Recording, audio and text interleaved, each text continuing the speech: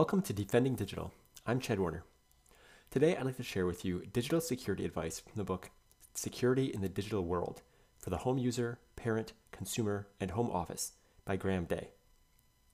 This book has useful digital security advice for consumers and home offices. There are several helpful lists, and each chapter ends with a summary. This book wasn't as engaging as other personal cybersecurity books I've read, which you can find at defendingdigital.com. This book seemed a bit unorganized as well.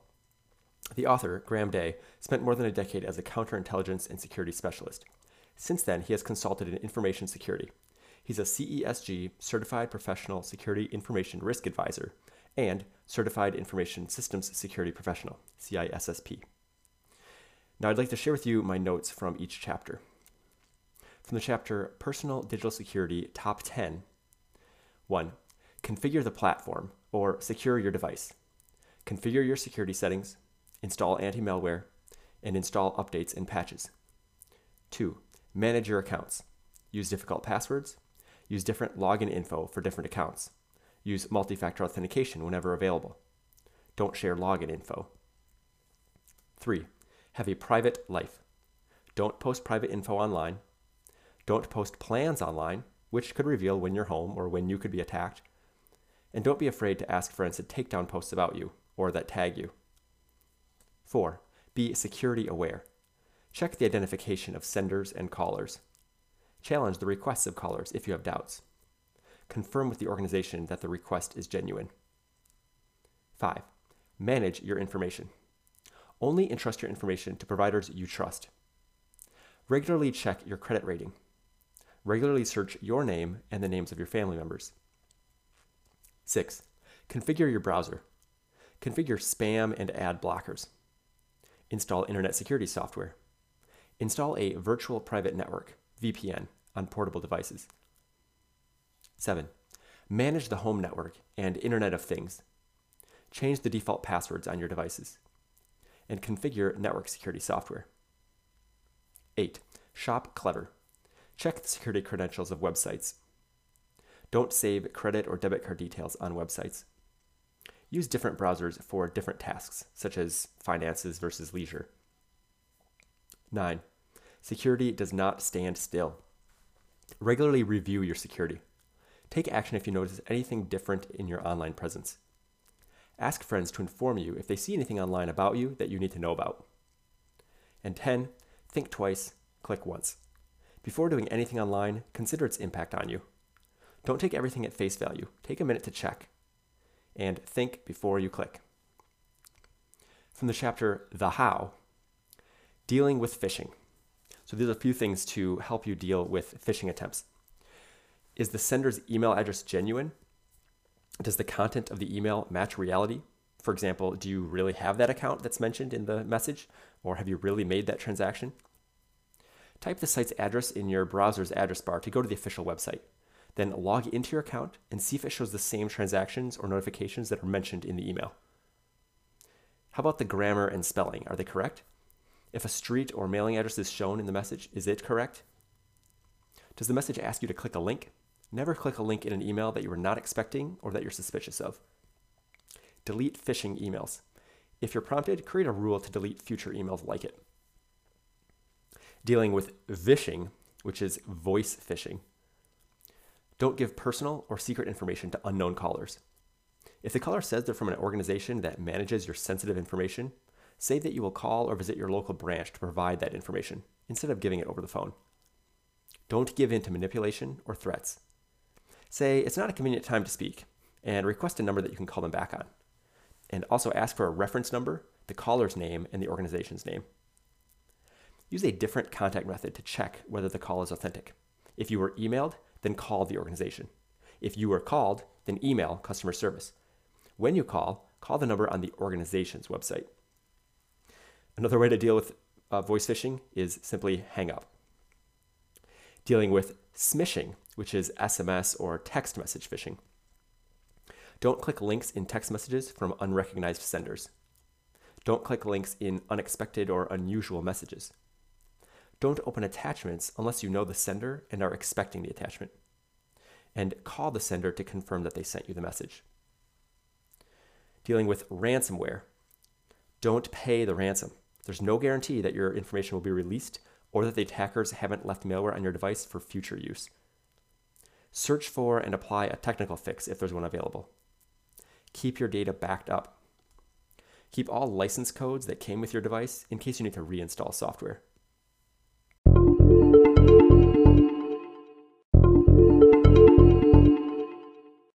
From the chapter Operating System, Computers and Laptops. A few options for macOS anti-malware. Avast Security for Mac, which is free. Malwarebytes for Mac, and there are free or paid options. Sophos Home, also free or paid options. And Avira Free Antivirus for Mac, which is free.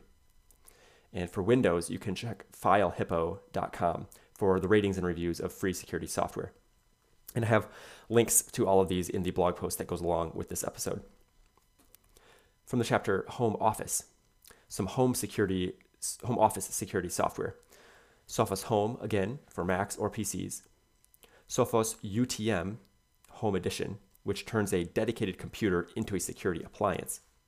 And free security software from Avira and AVG. You can test the strength of passwords with the site howsecureismypassword.net. From the chapter Smartphones and Tablets, disable iPhone Analytics because that shares location information and other data.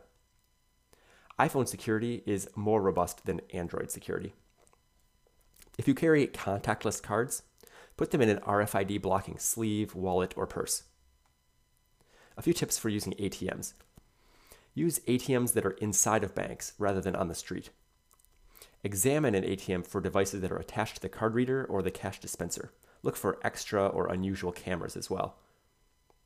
Never use an ATM when other people are lingering nearby. If your card gets trapped in the ATM, call the bank. Stay at the ATM until the problem is resolved, if possible. From the chapter Internet of Things, IoT. Couple of options for home network hardware firewalls. There's the F-Secure Sense and the Dojo. Again, links are in the blog post that goes along with this episode. Before selling, donating, or disposing of Internet of Things devices, reset them to factory defaults. If that's not possible, destroy the hard drive.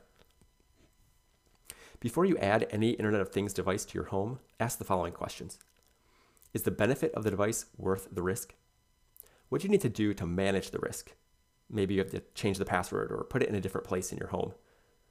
Who can access the information on or from the device? Who can change the settings on the device? From the chapter Parental Security, a few options for parental controls. If you're using Windows, there are a couple of articles. One is called Set Content Restrictions on Windows 10 and Xbox One. Another is Set Up a Family Account. You can also just search for parental controls and find other options. For Apple devices, there's an article, Set Up Parental Controls on Mac, and there are other articles for iOS. And you can also check out the Google Safety Center. Again, links are in the blog post that goes with this episode. And the last chapter is titled Resilience and gives a few backup tips. Ensure that your computer backs up to a device that is not permanently attached to it. Encrypt your backups and password protect them. Rotate between 2 or more backup devices so they are not reliant on a single backup device. Store your backup devices in different locations so that they're not vulnerable to harm in the same location. If you found this summary helpful, then I recommend reading the book. Again, its title is Security in the Digital World for the Home User, Parent, Consumer, and Home Office by Graham Day. And I have a link in the blog post. I also have a resources page at defendingdigital.com with additional books on cybersecurity and privacy. So what should you do? I've selected a few top tips from the book. 1. Configure the security settings in your devices and accounts. 2. Install updates and patches. 3. Use difficult, long, and complex passwords. 4. Use different login info, usernames and passwords, for different accounts. 5. Use multi-factor authentication, sometimes called two-factor authentication, whenever possible. 6. Don't post private info online. 7. Don't post plans online, which could reveal when you're home or you could be attacked. 8. Check the identification of senders and callers. 9. When you receive a request for information, confirm with the organization that the request is genuine.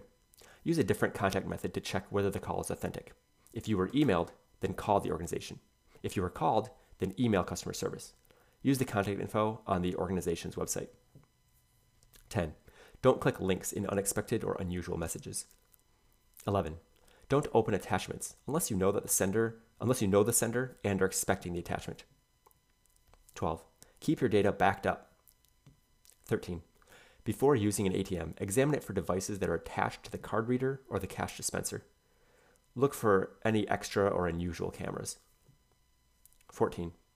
When you buy an internet-connected device, do what you can to minimize the security risk. Change the password and think carefully about where it should be put in your home. 15. If you're a parent, take advantage of parental controls. For Windows, see the articles Set Content Restrictions on Windows 10 and Xbox One, or Set up a Family Account, or search Parental Controls. For Apple devices, see Set up Parental Controls on Mac. You can also check out the Google Safety Center. 16. Ensure your computer backs up to a device that is not permanently attached to it. 17. Store backup devices in different locations from the devices that they back up, so that the backups aren't vulnerable to harm in the same location. If you want to see these notes, including all of the links, you can see defendingdigital.com. And you can also find other books on digital security and privacy and other tips for defending your digital life at defendingdigital.com.